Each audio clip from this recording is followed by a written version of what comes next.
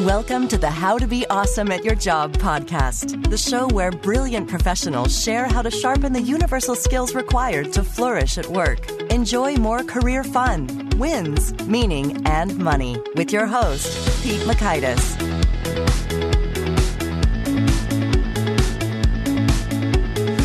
Hello, and thanks so much for joining us here for episode 235 with David Mead. I think you'll really enjoy this episode because if you've ever heard of Simon Sinek or his famous Start With Why TED Talk, David co-wrote the book with him about how you go about finding that why. So you'll learn 1, the benefits of starting with why, 2, examples of effective and ineffective whys, and 3, the process to find your why. So if you'd like to check out the show notes or the transcript or the links to items referenced, you can find that on over at awesomeatyourjob.com/ep235. Now, here is David's story. David is committed to a world in which the vast majority of people wake up inspired to go to work, feel safe while they're there, and go home at the end of the day fulfilled by the work they do. David co-authored Find Your Why with Simon Sinek. The book provides a step-by-step practical guide on how to discover the why for any individual, team, or organization. Dave has presented these simple, inspiring ideas on 5 continents to over 150 organizations in a wide range of industries. Here's David. David, thanks so much for joining us here on the How to Be Awesome at Your Job podcast. You're welcome. Thanks for having me. Well, I think we're going to have such a fun chat because I'm really into what it is you do. But in doing a little bit of digging in your background, I saw that you were once an Apple Store associate. Any fun tales from that time? And are you getting the iPhone 10? The thing that sticks out in my memory about that is I don't know what I was thinking, but I showed up to my interview. It was a group interview. And I showed up in a shirt and tie, and they literally laughed at me. And so I learned very quickly that we're going to be a little bit more casual there, which worked out great. But I loved it, loved working there. To answer the other question, absolutely yes. Funny story about that. I woke up like 15 minutes before midnight on November 2nd, I think, or November 3rd when it was released. And I was like, I'll go back to sleep. It'll be fine. I'll be able to order it when I wake up next time. Because I'm 40 and now I wake up multiple times, at night. And so I happened to wake up at like 12:45 and I got on and I completed my purchase and they said, your delivery date is December 5th to the 15th. And I was like, what? Are you kidding me? This is supposed to come out like next Friday. And so on the actual release date, when it was going to be available in stores, I didn't want to wait that long. So I was planning to wake up at like 4 o'clock in the morning and go stand in line like an idiot at the Apple Store so that I could get it before December. And so I woke up and I checked my email and I happened to have an email from Apple saying that my delivery date had been moved up to November 13th. Oh, there you go. So I was like, I can wait for 10 days. But absolutely, yes, I am getting the iPhone X. So we are recording this just before it's entered your hands. And how are you feeling? I'm feeling anxious and I have a great deal of anticipation. I can't wait for next Monday. I think I also have one coming my way and I'm excited, partially just because I've been on the 6 and I feel like such a whiny, entitled, impatient. I guess I'm just barely a millennial at 34. I think I'm on the threshold there. Yeah. And I guess I've been on the iPhone 6 for a while and it seems like maybe there's something wrong with it, but sometimes I'll like push the camera and I have to wait 4 seconds for that camera. And I can't live like this, David. I can't live like this. So I need an upgrade and the 10 was there. So I said, we'll take it. Plus the dual camera, I'll be shooting some important business videos with that. So it's necessary. It's a write-off, of course. It is essential that I have this outrageously expensive toy for my business. Indeed. Cool. Well, so anyway, I want to talk. So you're in Simon Sinek's organization. And so you co-authored with him the book, Find Your Why, which is great. And so if anyone hasn't already seen Simon's infamous TED Talk about finding your why, it's well worth it. And we'll link to it in the show notes. But for those who aren't going to do that, could you give us the real quick summary on kind of what's the primary concept that you're working with here? Sure. So the concept of Start With Why is very simple. It basically outlines that every organization and even our own careers operate on 3 levels, which is what we do, how we do it, and why we do it. And everybody knows what they do. This is the product you sell, the service you offer, the title that you hold. Some people know how they do what they do, which means how are you different or special? How do you set yourself apart? What are sort of the guiding principles or how you run your business that's different than everybody else? But very few organizations and very few individuals understand, and more importantly, can clearly articulate why they do what they do. And by why, we don't mean to make more money or to increase market share or sell more stuff. By why, we mean what's your purpose, what's your cause, what's your belief, what's the human reason that you do the work that you do. Really, why does your organization exist and do the things that it does? And so the premise here is that most individuals, most organizations start with what? They tell you what they do. They might tell you how they're different or special or better, and that's usually where it stops. But the most inspired organizations, the most inspiring leaders, those that we look up to, those that have more loyalty, those that are more profitable over time, those that have great cultures, they all do it backwards. They think, act, and communicate starting with why first. They tell you why they exist. They tell you the vision of the world that they have. They tell you the human reason that they're doing the work that they're doing. And as human beings, we naturally respond to that feeling. We are more loyal. We are drawn to these organizations or these people who have common values and beliefs to us. And so it's not that we're necessarily drawn to everybody or every organization that articulates why they do what they do. We're drawn to the ones that share common values and beliefs with us. And so that's really the key. That's where loyalty and trust and relationship comes in. And the opportunity that we have is to shift our thinking, shift our communication, and shift our cultures to be more why-based. And as a result, see more success financially, see more loyalty and more growth, rather than having those things be the goal, which is really not that inspiring to anybody. Okay, thank you. So now, could you maybe give us a couple examples of a why that you're not talking about profit, shareholder value, market share from an organization perspective, nor are you talking about just making a ton of cash money as an individual's perspective. So could you maybe give us a couple example articulations of, here's what I mean by a why? Sure. So first of all, before I give you those, just to the point you made, there's nothing wrong with all those things. There's nothing wrong with growth or nothing wrong with making a ton of money. I think the challenge comes in, or the danger comes in, when we place an unbalanced amount of focus on those things, because ultimately that's not what drives fulfillment and meaning, which is what we as human beings ultimately seek. So I'll give you an example of an organization's why, and then I'll give you an example of an individual's why. I'll use my own. So an example that we like to use a lot is Lego, because everybody knows Lego, right? They're a pretty popular brand, and they happen to be the most profitable, toy company on the planet. And I don't think that's an accident. I think it's because they have learned to be very clear about why they do what they do. They weren't always that clear historically. And it's funny, as they've if you follow their history, as they have been more aligned with why they do what they do, they've done better. And as they've worried more about, let's just beat the competition, let's come out with all these different products because our competitors are doing the same thing, when they compete on what and how, their profitability goes down, loyalty goes down. So it's really interesting to see what has happened just with Lego. But Lego's why essentially is everything they do is to inspire and develop the builders of tomorrow. All right. So in their why, and this is true for any individual or any organization, we have no idea what the product or service is. For an individual, we should not know what you do for a living by your why. Essentially, we don't want any what's in the why. Those have their place, but they're just not supposed to be in the why. So that's an example of an organization's why. I'll give you another one just for a little added flavor here. I'll give you the why of our organization. Let's start with why. And everything that we do is to inspire people to do the things that inspire them, so that together we can change our world. All right. On an individual example, again, I'll use my own. My why, the way that I articulate it, is to propel people forward so that they can make their mark on the world.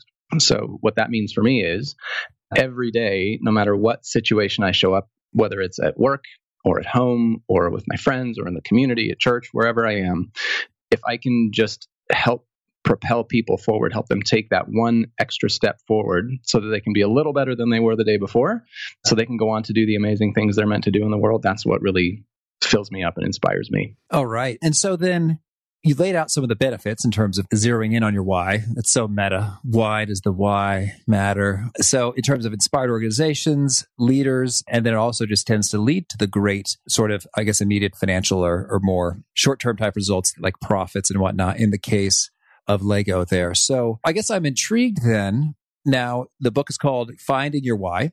How does one arrive at that why statement? Could you sort of walk us through a bit of the process? And maybe even before we do that, say, how do you know it when you've hit it? It's like, that's it versus that's not it. That's a great question. The why is a feeling. It is a belief. It is something that is born from inside of us. I'll explain that a little bit more when I explain the process. But to your question of how do you know that that's it? Essentially, it feels right.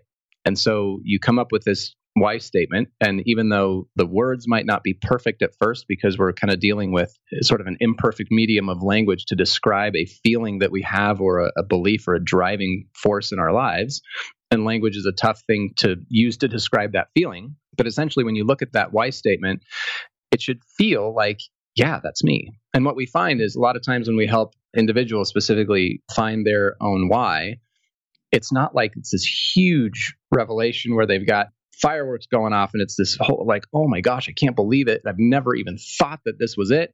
It's more of a, oh, yeah, like that's me. It's now just put into words, right? And it shouldn't be a huge surprise for an organization or for an individual, because a why is not something aspirational. It's not something that we hope to become someday. It's born from who we are. And so when we help individuals or organizations discover their why, it's really a discovery process of looking to their past and pinpointing specific experiences, stories, events that have been particularly significant, that have really stuck out in their minds for all the right reasons, right? This is a time where we've been proud to work for this organization, or this is an experience that I had that really helped me, that made me feel like I was doing something meaningful, and it really filled me up, was really fulfilling for me. And so again, in both cases, organizationally or individually, it's through storytelling of these specific times when we have felt at our best, when we felt like we've been doing the things that we're meant to do, or that we've been acting in ways that really represent who we are at our natural best. And then we look for the patterns or the themes, the things that keep coming up over and over and over again in each of those stories. And that sort of begins to put together what we call the golden thread, the commonality, the thing that ties all of those stories together. And essentially what we're looking for is, in each of these stories, what is the overall contribution? What is it that we give? What is the piece of ourselves or the piece of our organization that we contribute to the world? And as a result of that contribution, what's the impact? What happens when we show up and we make that contribution? And so you'll notice, just comparing back to my own why statement, to propel people forward is my contribution. That's what I can show up and have control over, so that people can make their mark on the world. That's the impact.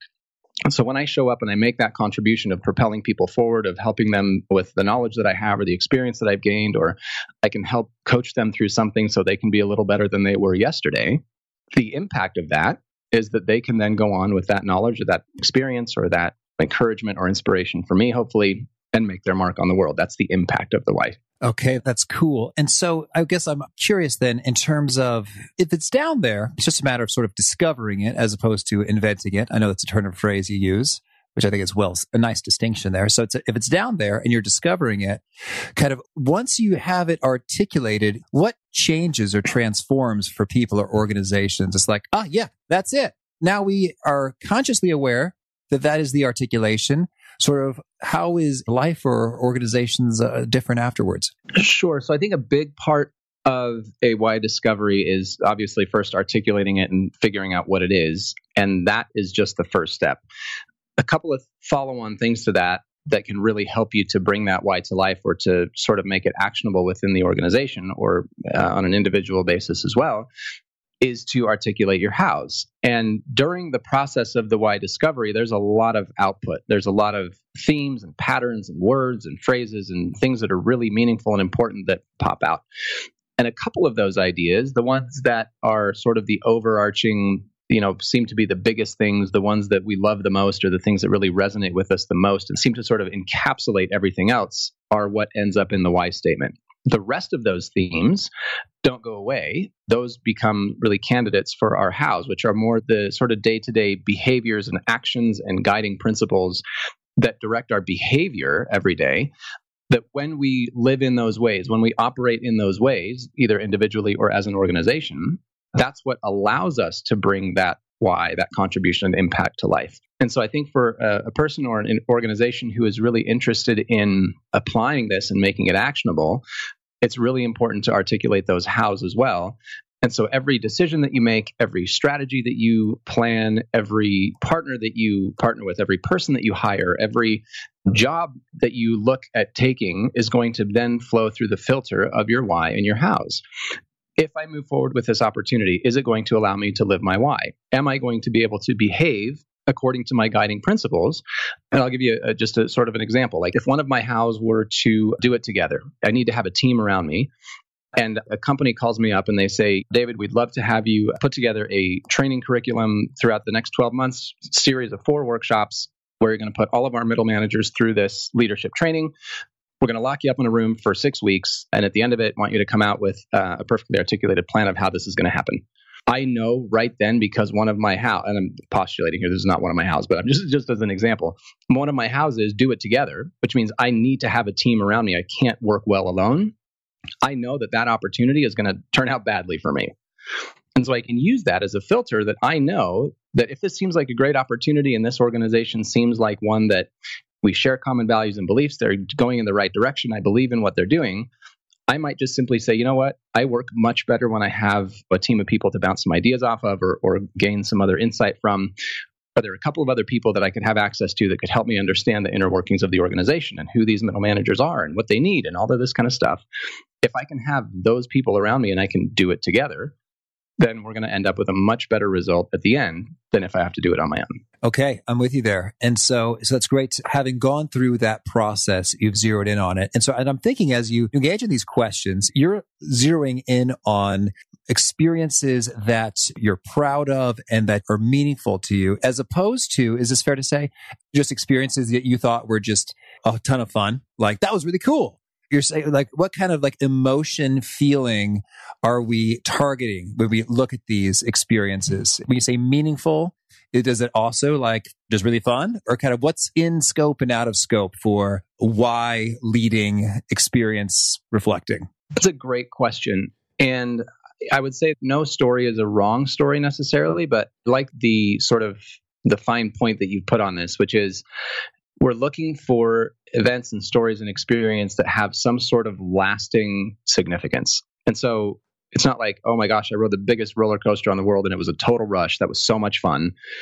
Like, that's great, but it didn't really mean anything. So we're looking for things that experiences where you have learned something that was really valuable to you in your life. And these don't have to be huge monumental things like you won first prize in the whatever.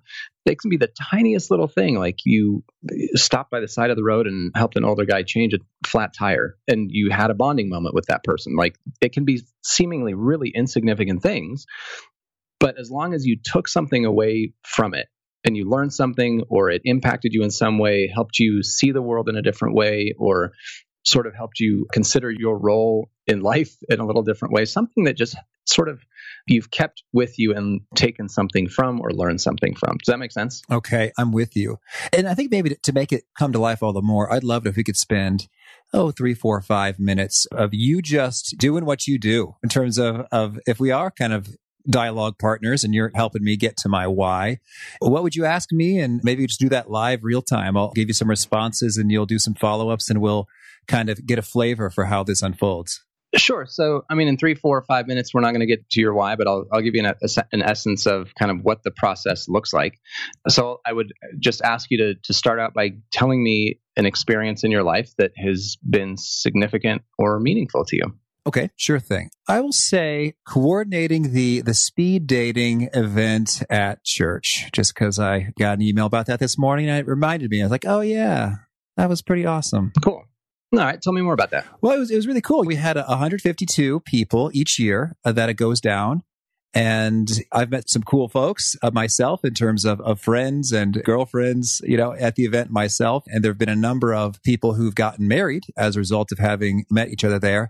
And it was just really cool to just see an event come together and go live, as well as just like the beautiful clockwork of blow the whistle and everyone rotates in just like an elegant system. Interesting imagery of beautiful clockwork. And I'm curious, I mean, it seems like that's part of the story that you really love. Talk more about that. What's so amazing or so beautiful about that for you? Well, you just put so much time and effort into the thing, and then it's alive, and then it's a little bit chaotic. Like, what's going on? Where am I going? Is this the right table? What direction am I going?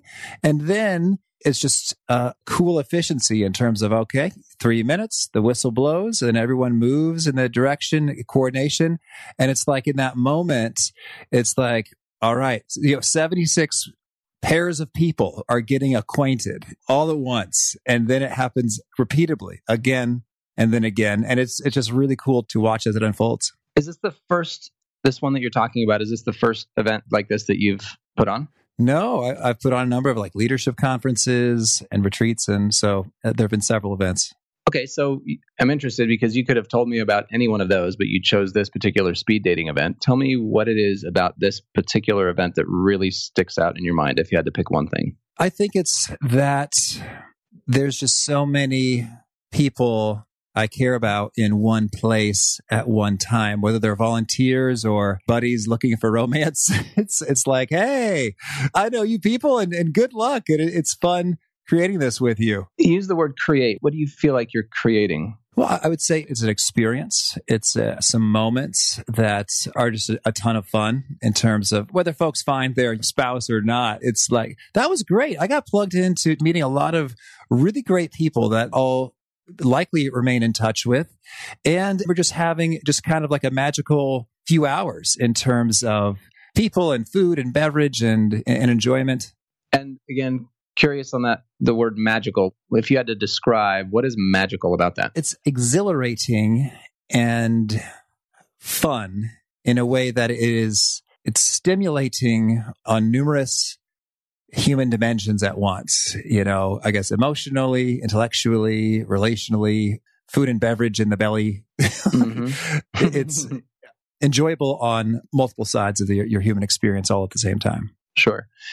And if you had to sort of zero in on what's the part that you feel like you played, what was the thing that you gave of yourself? What did you contribute in that? I thought I brought like a coordinating mastermind type element. It's like these are how all the pieces of the system and processes are going to work, from the sign up to the table placement to the software that then does the matching and the email notifications. It was fun to kind of tie all of these things together in a cool combination that worked. And because of this contribution that you made, this coordinating, this arranging, this orchestrating that you took care of, what was the result of that? What do you think you made possible for people? Well, I think that for some people, it is their spouse. You know, it's the person they're married to right now and their whole family life. So that's just so exciting. Like, there you are. For others, it was kind of an introduction into a cool community. It's like, oh, I like these guys. These will be my friends now. And so we're kind of the main place they find fellowship, camaraderie, and good times. And then just maybe even on a small scale, just folks in all the feedback forums saying, this was a fantastic night. Thank you. Yeah. And you said that you just received an email, was it this morning, about this event? That's right. They said, oh, hey, Pete, you know, we're putting this together. So I'm not as directly involved now. It's like, we need all of your quick tips and tricks and documents. Hook it up. Yeah. And I mean, do you see the result of these people who some of them have gotten married, others maybe not, but you said that you keep in touch with all these people or with a lot of these people. Are there any specific people that stick out from this one event that the impact of what happened for them, whether it were marriage or something else, really just inspires you or really fulfills you? And you thought, man, if for nothing else, that was worth it. Well, yeah, I'm thinking about Megan, my friend who did meet her spouse there.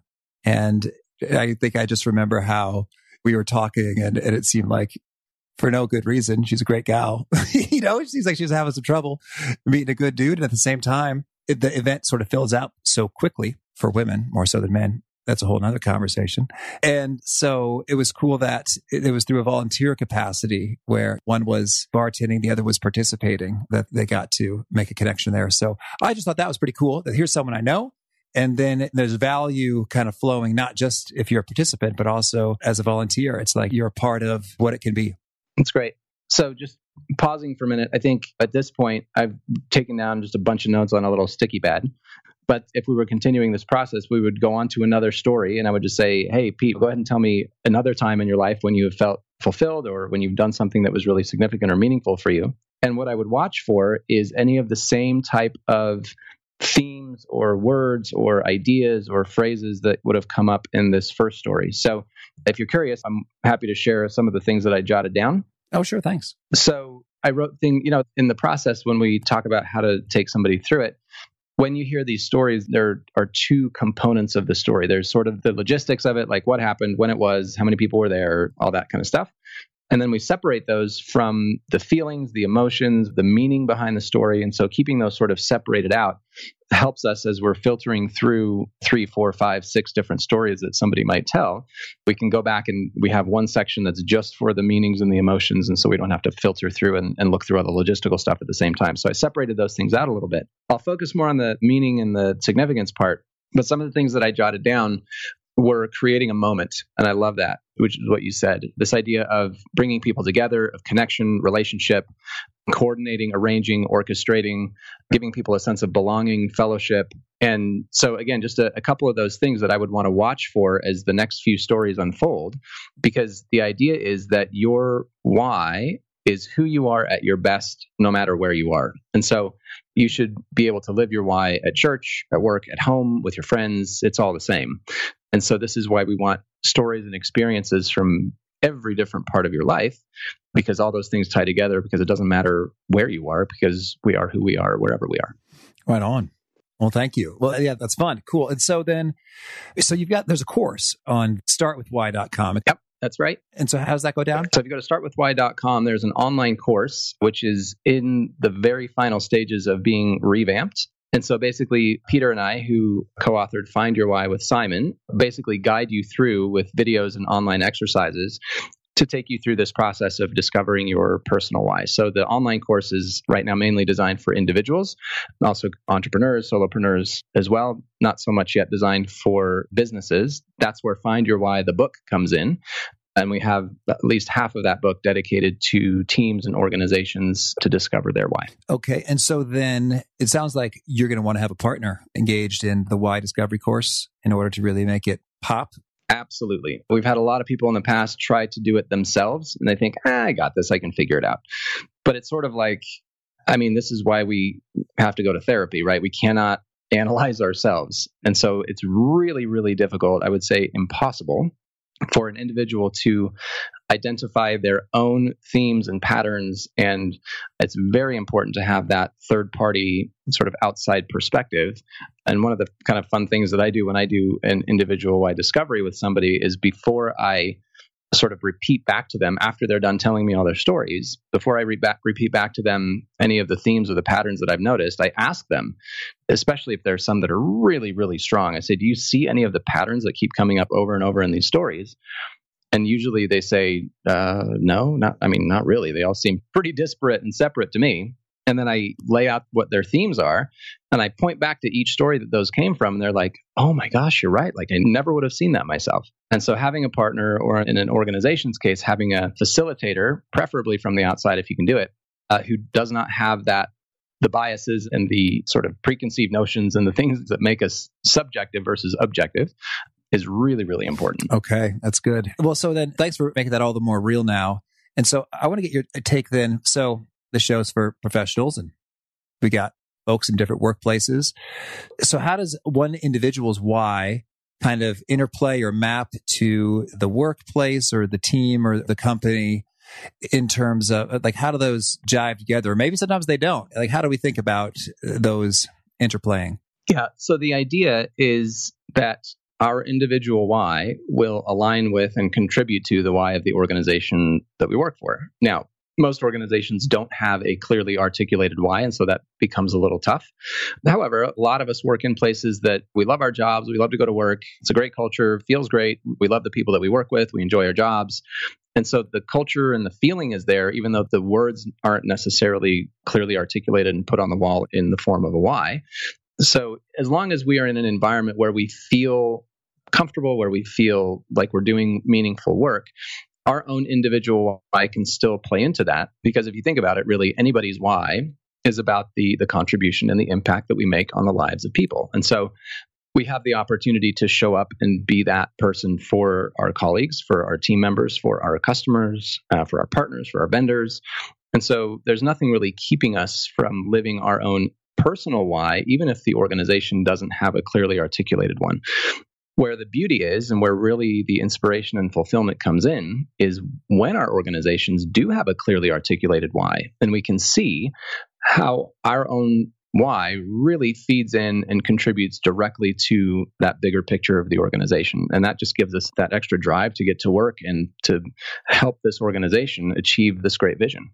Okay, I like that. Well, now I'm kind of going back and forth in terms of they all have the common ingredients of overall contribution so that an impact is created. So then I guess I'm wondering just how diverse or varied can why statements be? Could you maybe give us, I don't know, 3 more quick individual examples so I could see, oh, I see how they're the same and yet different? Sure. So let me see if I can pull out a couple of, are you talking about individual or organizational examples? Let's go individuals, yeah. Okay, so I'll give you a couple of the why statements of a couple of people on our team. One is to support and encourage others so that they can revel in who they are. And that one's really around just helping people find the beauty in themselves and reveling in that. So that's one. Another one is to help people connect in meaningful ways so that we can live in a more fulfilled world. And so you'll notice that, the pattern, the commonality among everybody's why is that it is in some way in service to somebody else. It's our way of helping other people. And you talk to so many people and they say, oh, I feel so good when I help other people. My why is to help others. You're right, it is. But the power of going through an exercise like this is that we can get into a more detailed articulation of what your version of help means, right? So when I help somebody, might do it in a little different way than you do it. Our whys will be slightly different, even though ultimately they're both about helping other people. But it's just the way that we articulate them that can make them really authentic and feel genuine to us. That's good. Thank you. Well, David, tell me, is there anything else you want to make sure to mention before we shift gears and hear about some of your favorite things? Again, if anybody's interested in learning more about this, startwithwhy.com is a great place to go. We've got links to Simon's TED Talk if you haven't seen it, a lot of other free resources, and you can Google Simon Sinek. You'll find endless pages of videos and talks and that kind of stuff, which is all great. Oh, cool. Thank you. Well, now could you share with us a favorite quote, something you find inspiring? Yes, I have a few, but one that pops to mind, and I actually have it on my desk, and it feels like a little bit of a cop-out, but it's a Simon quote. But it ties directly to what we've been talking about here, which is if you're a different person at work than you are at home, then in one of those two places, you're lying. The idea behind that is we should be who we are at our natural best everywhere that we are. And that includes being who we are at work and who we are at home. And we should not be two different people in both of those places. Excellent. Thank you. And how about a favorite book? I love, and again, call it a cop-out if you want, but Leaders Eat Last, Simon's second book, is so incredibly good. Like, I don't know what not to underline. So from a leadership book perspective, I think that is one of the most influential and impactful books that I have ever read. All right. Thank you. And how about a favorite tool, something that helps you be awesome at your job? Can I give you a habit? Oh, let's take it. Yeah. So a habit that I have is every time right before I get on stage to do a talk or a workshop or something, I remind myself that I'm there to give. And so I say to myself out loud, show up to give. And it puts me in the mindset of essentially I'm getting out on that stage, I'm putting my arms around all those people and I'm giving them the knowledge or the experience or the things that I've learned. And I'm not there to get paid. Of course, I do get paid, but that's not what's going on in my mind. I'm not thinking about, well, geez, I hope they like it and so that they hire me again or they can refer me to somebody else or who am I going to meet here that can be influential in my career. I don't think about any of that stuff. I just put myself in the mindset of show up to give. And that is a habit that has served me very well and it just keeps my head in the right place. Oh, thanks. And do you have a final challenge or call to action you'd issue to folks seeking to be awesome at their jobs? I think, again, ties into what we've been talking about here, but whether you go through the online course or the book or something completely different or nothing at all, at least think to yourself and consider, why do you actually get out of bed every day? And if you really want to be awesome at your job, there's got to be passion, there's got to be drive, there's got to be love there. Human beings are not inspired to make a huge paycheck or to hit a number or a metric. Those are all motivating things. But like we said before, it's like that experience of taking the roller coaster. It's like, yeah, it was fun, that was awesome. And then it wears off. Knowing your why and living based on that and finding an organization where we can bring that to life brings lasting fulfillment. And that's something that we all deserve to have. It shouldn't be like, we shouldn't feel lucky that we love our jobs. It's just something that should be available to everybody. And so it simply just starts with considering, why do we actually do this? And if we don't feel like what we're doing is a good fit, what changes do we need to make? Where might we be able to go that does feel a little bit better, where we can bring our best selves to work every day? All right. Well, David, this has been a real treat. Thanks so much for sharing and questioning and getting some wheels turning, both for myself and for everyone who's listening here. So I wish you tons of luck and keep on rocking. Thanks, Pete. You too. I really dug those questions David was asking. I think they're super helpful to zero in on the themes and the partner. It makes great sense that makes the difference. So check it out. See what you discover. And I hope that you have some insightful why insights that lead you to find all the more fulfilling goodness in your current role, or seek out if there needs to be a switch in the role. And again, if you want to check out the show notes or the transcript or the links to items that we've referenced, that's on over at awesomeatyourjob.com/ep235. And I hope you'll push subscribe so you can hear from our next guest. It's Anthony Sullivan, aka Sully. This is a guy who's done so many infomercials. And so we're going to learn a thing or two about what it takes to be persuasive, as he has persuaded many people to buy many mops and other kinds of offerings. So I hope to catch you there, and peace. Thanks for joining us for today's episode. To get the most out of this conversation, visit awesomeatyourjob.com to find today's show notes, transcript, and infographic summary cheat sheet. For more entertaining professional skill sharpening, be sure to subscribe to catch the next episode of How to Be Awesome at Your Job.